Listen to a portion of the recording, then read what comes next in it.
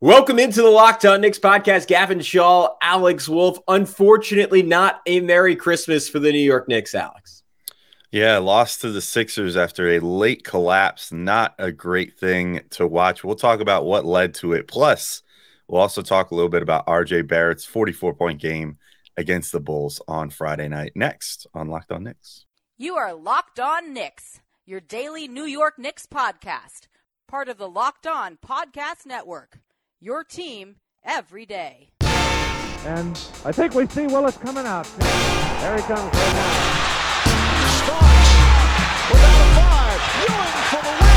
Yes! Puck left. Now fires it. He's good. And he's fouled. Anthony for three. Bang!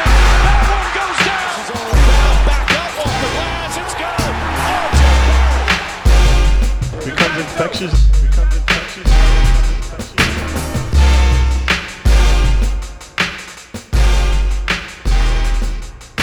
You are Locked On Knicks, your daily New York Knicks podcast. And I want to thank you for making Locked On Knicks your first listen today. And every day we're now available on all platforms. And that includes, and you already know this if you're seeing our smiling faces, on YouTube. So go check us out on YouTube if you haven't already. Like, subscribe, comment, all that good stuff. Post your rage at how this weekend just went. But who's talking to you? I'm Gavin Shaw, a play-by-play broadcaster. He is Alex Wolf, editor-in-chief of the Strickland, the greatest Knicks website in the whole wide world. Check them out on all forms of social media at thestrick.land. And yeah, this is Locked On Knicks. This is unfortunately Locked On, a 3-game losing streak. Alex, is the Knicks lose just a backbreaker to the Chicago Bulls. Miss 4 free throws down the stretch. Unfortunately, waste a 44-point night from RJ Barrett, lose by 1 on a DeMar DeRozan shot with about a second left. And then almost an equally frustrating game in Philly as the Knicks put together what was probably the best, I'll say, 3-quarter stretch of offense they've had all season, led by Julius Randle having a just ridiculous 25-point first half. Unfortunately, not enough as the Sixers star duo of Joel Embiid and James Harden overwhelm the relatively less talented Knicks side. So, Alex, whole wide world of pain to talk about. Where do you want to start? Yeah, I mean, I think it was even more so than the two stars, too, is Georges Niang just deciding that he can't miss from 3. I mean, he was pretty open, though. Yeah. To be fair. Yeah. Yeah. I think these 2 games told me, and I probably want to zero in on the Christmas Day one first because I thought that was a little more concerning towards the end. But these sort of showed, like, you know, the Knicks during their win streak were facing a lot of teams that were either hurt that they should have beaten or teams that were kind of reeling a little bit from like a losing streak of their own. And the Knicks now, their last 2 games, have faced 2 teams that are kind of on streaks of their own, you know, that are the team that the Knicks were, you know, a week ago. And the Sixers game in particular, the way that end of the game played out reminded me so much of how some of those games on the win streak went for the Knicks. Such as the Pacers game, for example, I think is probably the best example for me where, you know, the Knicks were sort of reeling that whole game, not really taking advantage of what was being given to them. But, you know, you kind of just had this innate feeling of like, no, I think the Knicks are the better team here. And like, all it's going to take is one little run and then they'll win this thing. And then they got the one little run and they won that thing. Against the Sixers, it sort of felt like, you know, the Sixers were clawing back. And then all of a sudden you were like, crap. Like, I think the Sixers are the better team here. And I think that they're going to eventually pull this one out. And lo and behold, they did. That said, like, if it wasn't for just a 2-minute like stretch of just looking defeated by the Knicks, they could have won that game, you know, but it seemed like once Niang hit that 1 3-pointer and then he hit the second one, all of a sudden it just sucked the air right out of the Knicks and they just stopped defending the way that they're capable of defending. And, you know, it'd be easy to pin that on like Jalen Brunson, who was out there for probably too long with an injury that eventually forced him to the back. You know, he was grabbing at his hip and he didn't seem super hobbled by it. And honestly, I didn't think his defense suffered that much as a result of whatever the injury was. It was mostly just the Knicks showing one of their worst things that they did early in the season when they looked really bad, which was a complete inability to defend a pick and pop player. They just can't wrap their brains around, okay, Niang is setting a screen. All right, Julius, you're guarding Niang. Maybe you should stick with Niang because Grimes is clearly doing enough against Harden, who by his standards did not have his best game in that one. Still scored like almost 30 points. And did he finish with over 30? I forget. But I know he's at like 29 for a minute. He had 29. Yeah. So, but by Harden's standards, I didn't think he had a super great game. He wasn't really bending the defense as much as he normally does because his shot making just wasn't as good as it usually is. So, have Julius stick to Niang, and then all of a sudden, if you just contest a couple more of those shots, you might be in better shape. Like, it's funny because for as bad as the defense was from, I don't know when exactly that run started, around 5 minutes until about 2.5 minutes left. For the final 2.5 minutes, I thought they played really great defense. And then they managed to kind of make it a game down the stretch, but it was far too late at that point because they had already let, a 4-point game turn into a 16-point game or whatever the maximum amount in that final, stretch was. 14 points, I think it was maybe. But, it was just too little too late. But then they, at the end, they had crisp rotations and were sticking with their guys properly. And if the Knicks could have just made a few more shots too, which I thought they were even doing a good job of busting the zone on the other end and generating open looks for Grimes, Quickly, Randall, you name it, RJ, all of them got open looks down the stretch and just couldn't can any of them. So just kind of an amalgamation of factors. But I thought that it was just a really, it was, I won't say it was concerning, but it was just a little bit of a throwback, that like 2.5 or so minute stretch where they let the game slip away. It felt a lot like some of the worst moments earlier this season. Yeah, so it was the Knicks were up with 11.5 minutes to go, 98-95, and then it got to 116-102 with 4:48 left. So over about 7 minutes, that was, or maybe 6.5. It was 21-4 run that killed them. And and to your point, I thought there were pretty clear-cut issues on both ends of the floor defensively. And this was kind of surprising. Tibbs started using Randall in drop a little bit more. And I'd have to go back to rewatch the fourth quarter, track all the possessions to know if that was happening every single play. But that's kind of what I noticed, and where Niang was getting a lot of those threes. And I think to your point, he wanted help on Harden when it was mostly RJ in the third quarter, who was really having a lot of issues with Harden. And at times it wasn't even I saw people on Twitter who were sort of roasting RJ's defense, and he definitely wasn't out far enough on him, but Harden also made around a 30-footer at one point. It was just kept backing up, draining threes. It wasn't really classic Harden in that he was kind of getting to the rim and living at the foul line. He just got really, really, really hot, and RJ should have played up on him more. But to your point, it felt like they were kind of content to say all right, it was honestly, it's sort of, and at times I didn't really mind this defense from the Knicks just because it felt like after Mitch did a great job on Embiid in the first half, no one could really handle him in the second. So I was like, all right, just do whatever you got to do to Embiid. And it sort of felt like the defense, the Bucks played on the Celtics by the end of that playoff series a year ago, where they were like, all right, you know what, if Grant Williams wants to beat us, we'll let him take 18 threes and we'll live with it. And that's sort of been Tibbs's philosophy. I mean, last year, this year, where if another team has kind of a mediocre 3-point shooting, not that Niang's a big, he's more of a small forward, but a big-ish guy, they'll be like, all right, you want to take 8 open threes and live and die by that? We'll do it. And for a little bit, it was kind of working for the Knicks, as Niang missed 2 wide open threes in a row. Then he started making them. And then at that point, that's sort of the issue with that kind of schematic decision. Once those threes start going in and then you start have to pulling over a little bit more, it feels like everything falls apart very quickly. And that's what happened defensively. Offensively, it was kind of the same old story for the Knicks, where it felt like they were just too reliant on Julius Randle isolations and we're sort of spamming that over and over and over again. And in the first half, it worked to perfection. I mentioned earlier, it's 25 points per ESPN, the most anyone scored in the first half of a Christmas Day game in 25 years. So the guy, and we'll get more in depth on it, he was incredible. But he got tired, which makes sense because he was being asked to do everything while playing with pretty good effort defensively in the first half. and he just wore out a little bit. And then because of that Jalen Brunson injury, and the fact that before that, to your point, Brunson just wasn't at 100%, the Knicks were kind of flummoxed when Philly went zone. And when they were doing work against the zone, it was because, one, Randall was amazing, and two, is because even when Brunson wasn't scoring, he was getting into the heart of the defense, drawing 3-4 defenders and kicking it out over and over and over again. He had 11 assists just through the first 3 quarters of this one, Alex. So it just sort of felt like they lost their solutions to that over time.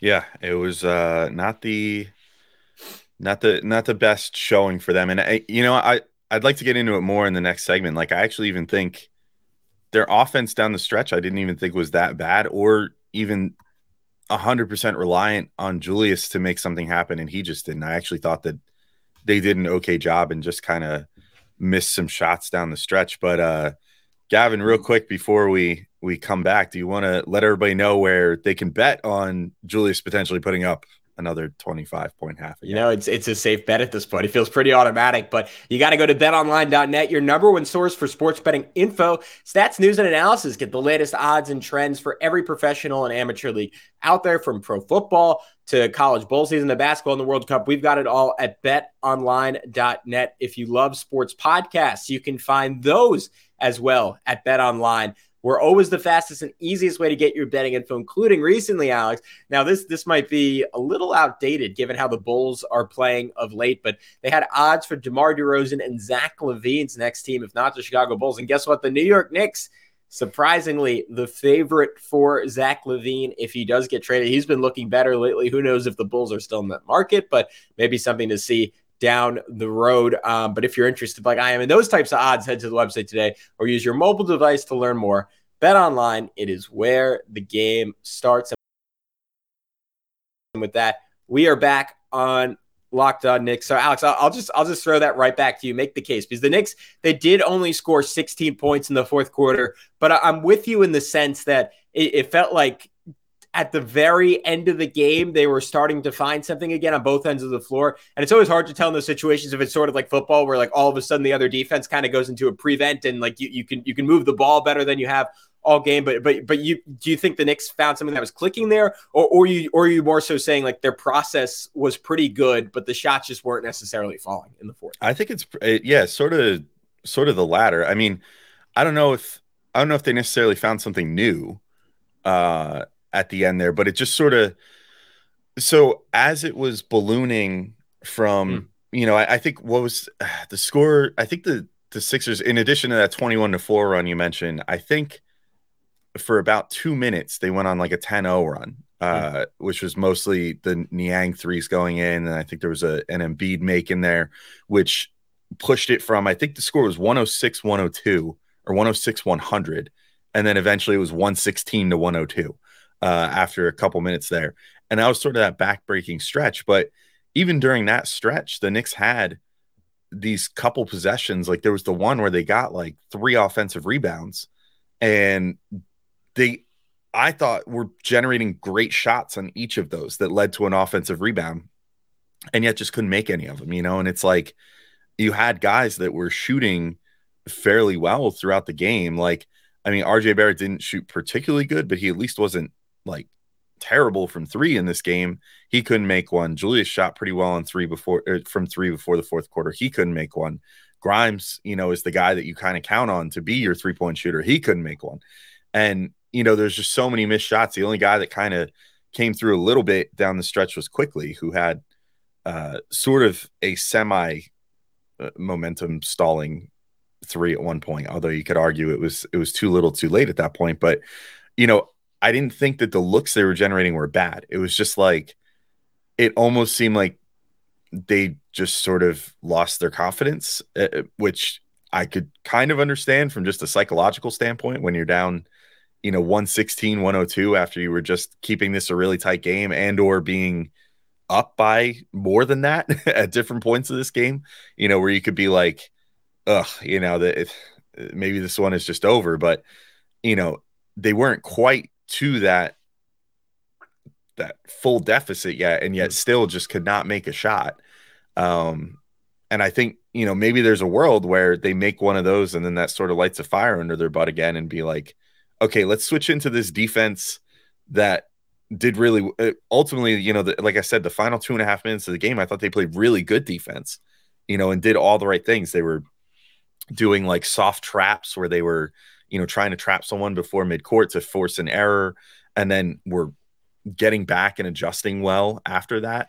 And, the Sixers were obviously playing a slightly different style at that point where they were trying to burn more clock, but I don't think that they were so invested in that that it was like they were just handing the Knicks good defensive possessions. I thought they actually did a good job of keeping them away and then forcing turnovers and stuff like that down the stretch. It was just unfortunately a case of missed shots, and not being able to convert on the shots that they needed down the stretch.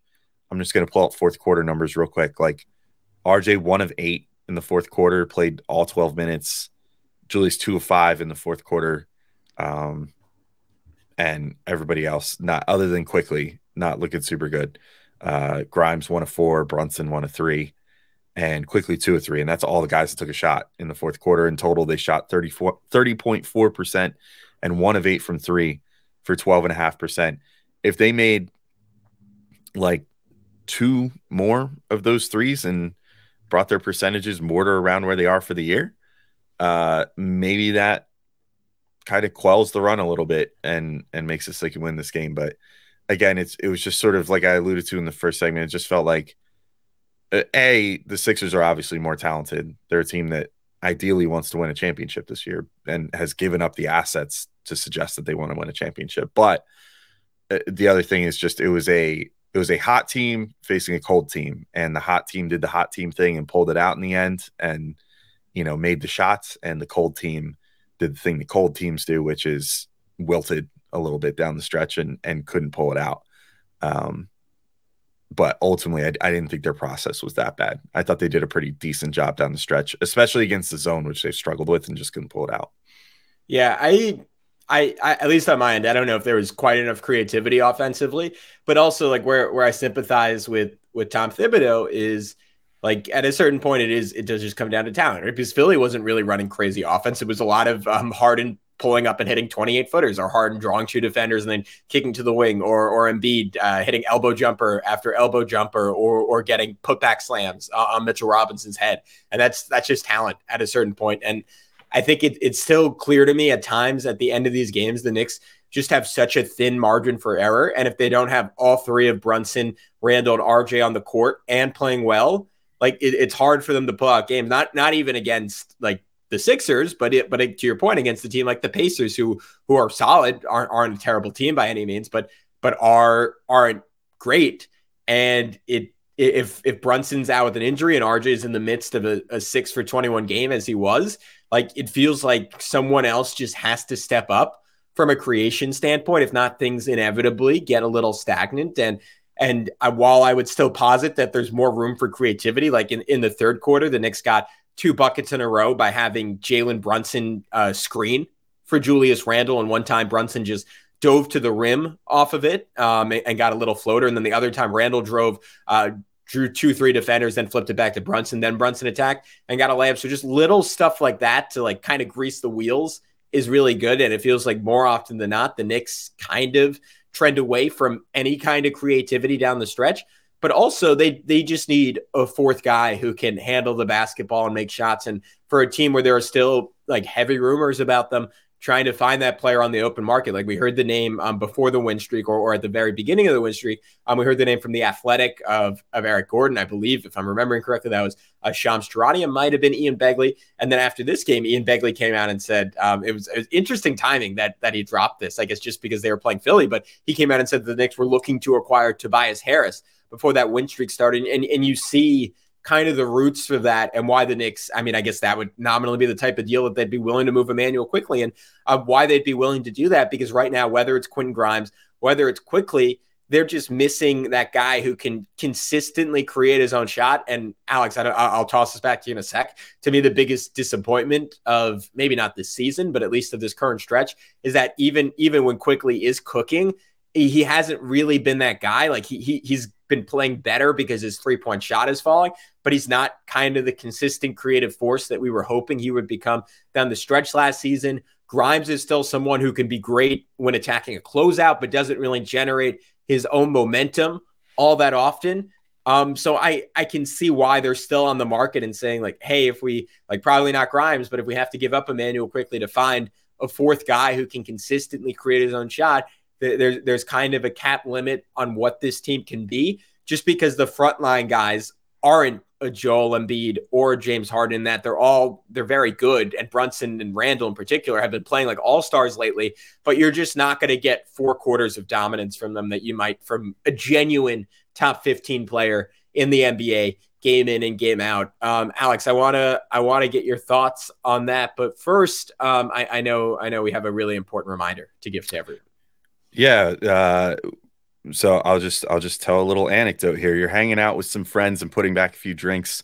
A few becomes a few too many. As the evening comes to an end and people start to head out, you think of calling for a ride. Nah, you live nearby. You can make it home okay. It's no big deal.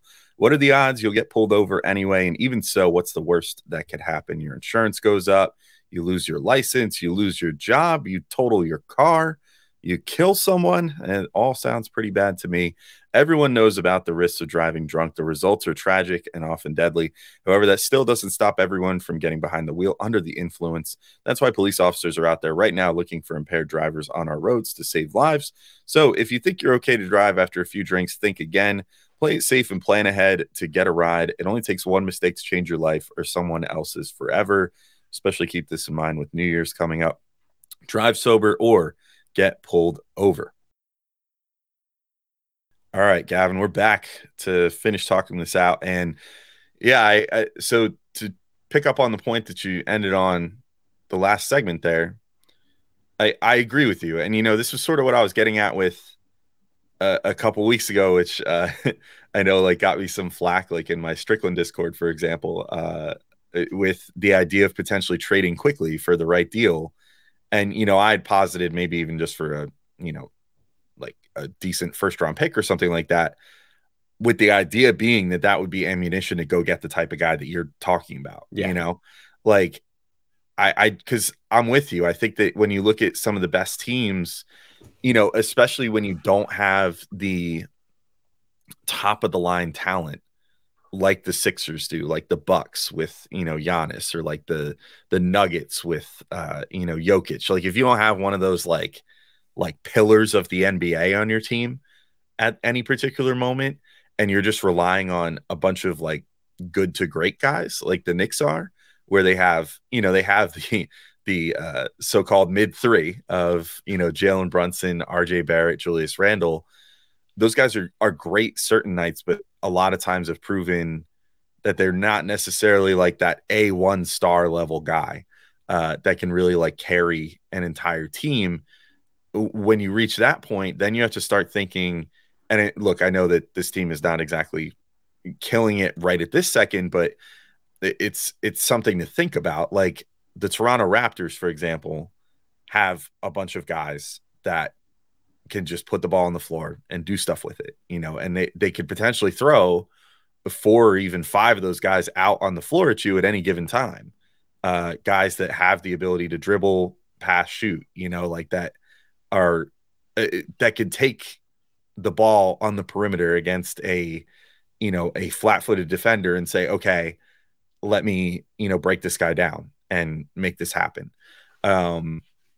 So, I think that is something that the Knicks will have to look at, and whether it's I don't know if I would necessarily go all in on a guy like LaVine. So, it'd have to be like a pretty modest package to get someone like him, just because of what you lose on the defensive end. But, in general, I do think that they will at some point need to look for that guy, like that fourth guy, if they're going to, supplement the guys already on the roster, or potentially look to upgrade one of RJ, Julius, and maybe even Brunson. I love Brunson. He's probably the guy I feel the best about out of the 3, but you just need some sort of upgrade from like a lowercase s star to a capital S star at some point or add another lowercase s star without displacing any of the lowercase s stars on the team already. Whichever way you can go, I'm with you that I think that that's sort of the difference for this team right now of what could put them over the edge and what could be the difference in future games against teams like the Sixers with, two guys that are like former MVPs or MVP candidates, at least in Embiid and Harden like that. But maybe this is a good segue to the Chicago game. If we want to just briefly talk about that, Gavin, of course, RJ looked like a capital S star in that game. Yeah. And had 44 points, 14 of 20 shooting, 6 of 6 from 3, a 10 of 13 for the free throw line. I'd almost forgotten, with a busy holiday weekend behind me, just how insane that game was, Gavin. But do you want to start the discussion on gushing over RJ's performance on Friday that was unfortunately sullied by some missed free throws by the whole team and a buzzer beater by DeMar DeRozan? Yeah, and easy to free. I mean, it's kind of in one ear, out the other when they lose the game, and then he comes out and goes 6 for 21 the next game. But yeah, this was clearly the game of RJ's season, arguably the best of his career, and it just kind of. I mean, I want to circle back and talk about Randall in that Sixers game in just a sec, but for both of them, it's pretty incredible just how much more explosive they looked than they did earlier in the season. And with Julius, he was flashing a little bit of that earlier in the year, right? But it wasn't just, he wasn't getting to the rim the way he is now. And I think for both these guys, it's partially, at least for RJ, it's not having the same defensive assignment, and both of them are just clearly in like apex shape now.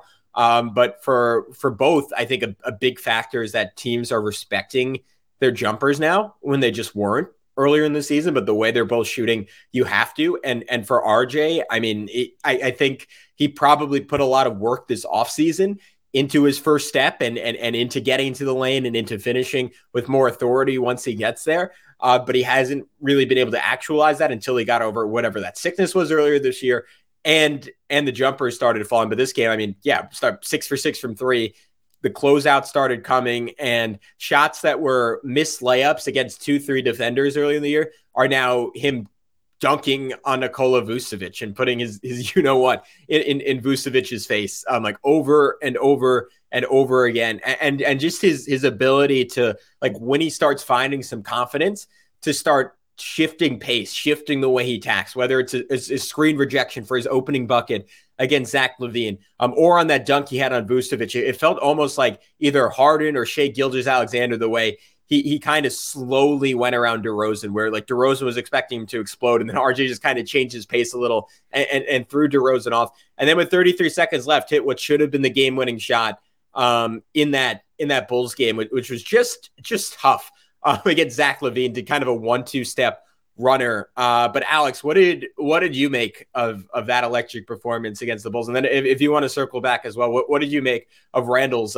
just insane 25-point first half against the 76ers? I mean, I think it just shows that both those guys at times have the ability to be, I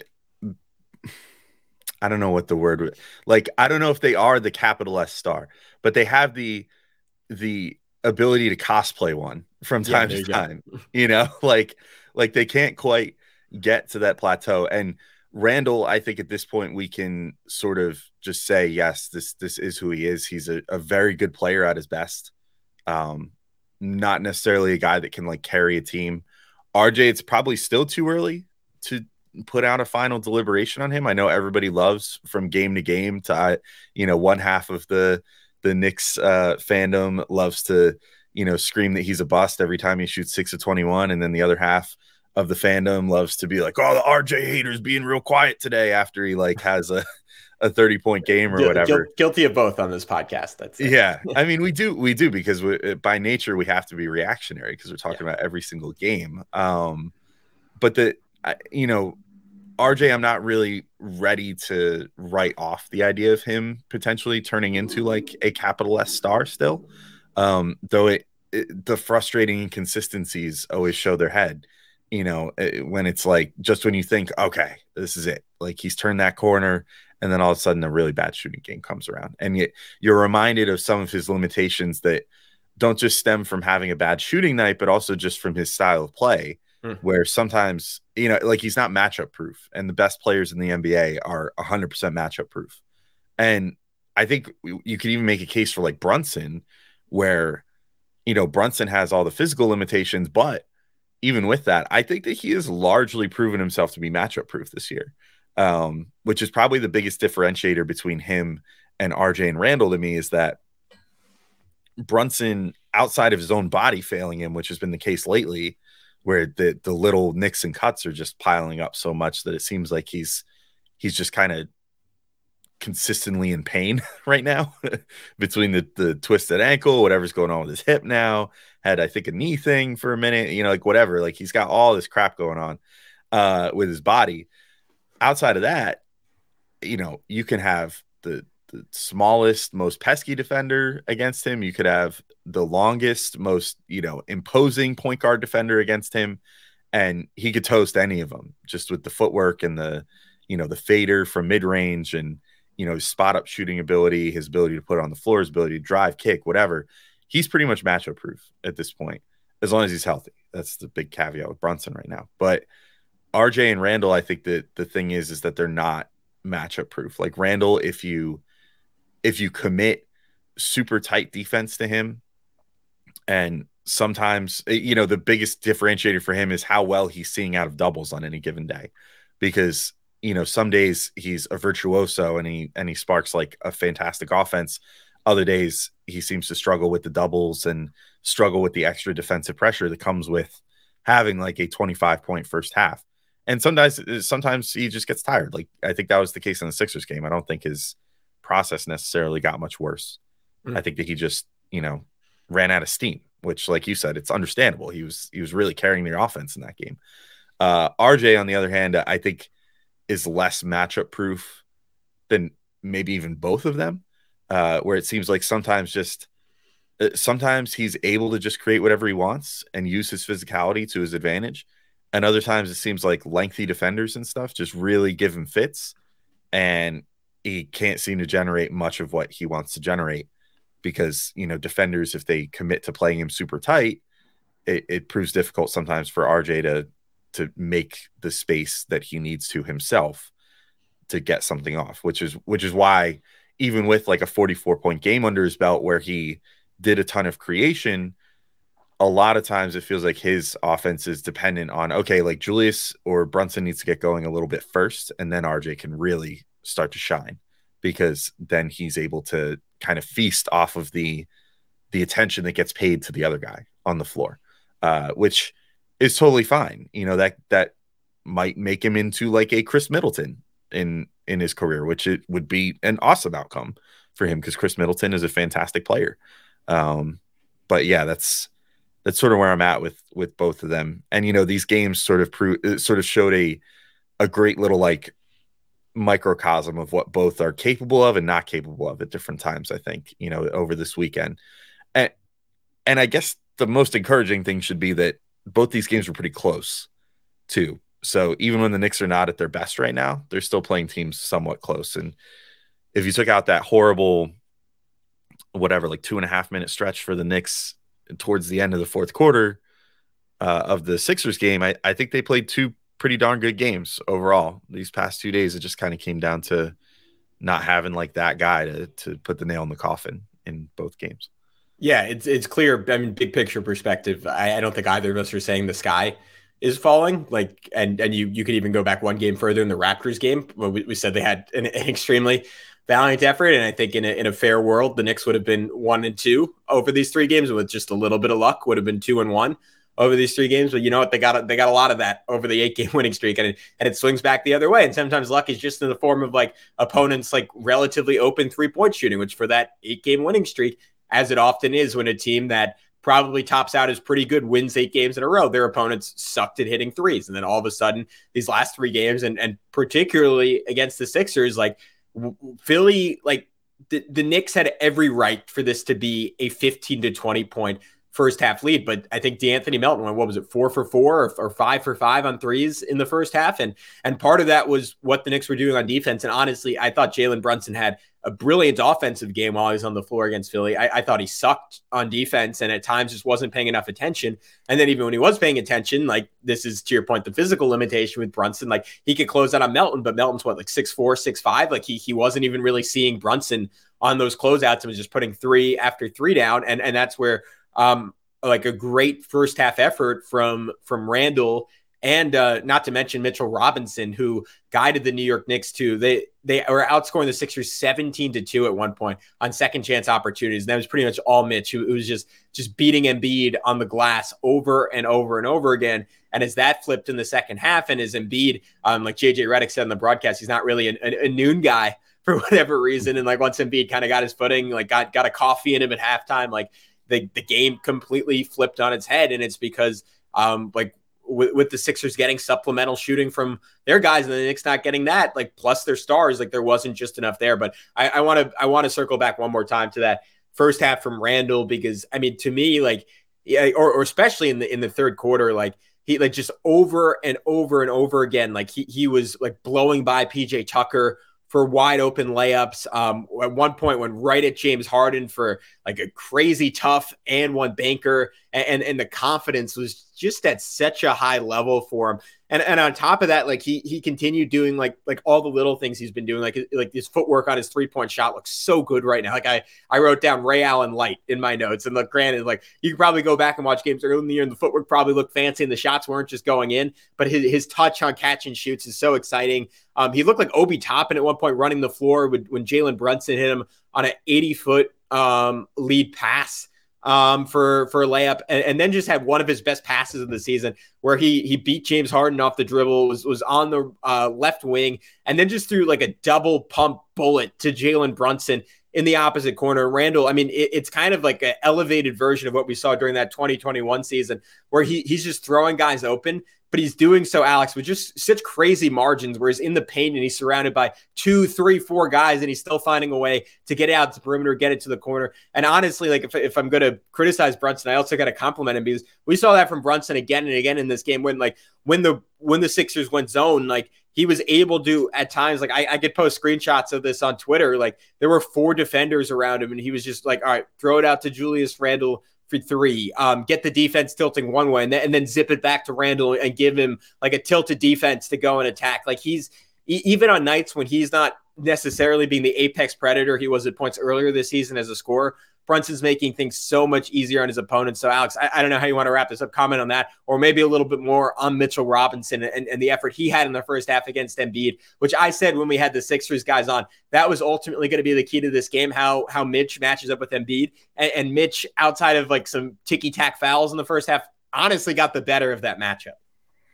Yeah, I mean, I think that Mitch always plays Embiid pretty close, and that's why you take a chance of giving Mitch, you know, the contract that he got, the 4 for 60, because he can play a guy like an Embiid and slow him down a decent amount. And he's done that in the past. And, you know, there's only so much you could do against a guy of that caliber, but Mitch always seems to show up against some of the best centers in the league, except for maybe like Jokic. Jokic gives him fits, but Jokic kind of gives everybody fits. That's why he's been MVP. But yeah, I think you pretty much said all of it with Brunson and Randall. I don't have too much more to add there. You know, Brunson in particular at his best this year. I mean, we've been talking about it all year. He's been the point guard that the Knicks have wanted / needed for forever. And, you know, he really displays it with his ability to break down defenses, to find the right man at various points. And, you know, sometimes to such great effect that the Knicks can take whatever their maximum lead was on the Sixers in the first half, 15 points or whatever it seemed like. But yeah, it's, you know, I just really, I think maybe the closing note is I hope that there's nothing seriously wrong with Brunson. We've not heard any updates since he left with the hip thing. Hopefully it's like, I don't know, a hip pointer or something. I'd be lying if I said I knew exactly what that is, but I know it's a thing that's usually not, you know, a long-term injury. But I also maybe think maybe it would be a good idea for Brunson to sit like 1 or 2 games and just kind of get his body right, take like a week off, and then come back fully healthy and be ready to go. Because, I think this game proved in many ways too that sometimes down the stretch, he can be the difference of, being the guy that can break down the defense down the stretch for the Knicks. Even if he's not the one making the shots, he's the one that can generate the shot for a guy. So I hope that he is doing okay physically. And again, maybe it might not be the worst idea in the world for him to take a day off or two, just to get everything right there. But I think we can end this episode off. It was a long weekend to talk about, a lot of stuff, a lot of 2 pretty big games, but there's going to be more to talk about this week, as always. So we'll be back with more episodes. But until next time, thank you all for listening, and we will talk to you all soon. Peace out.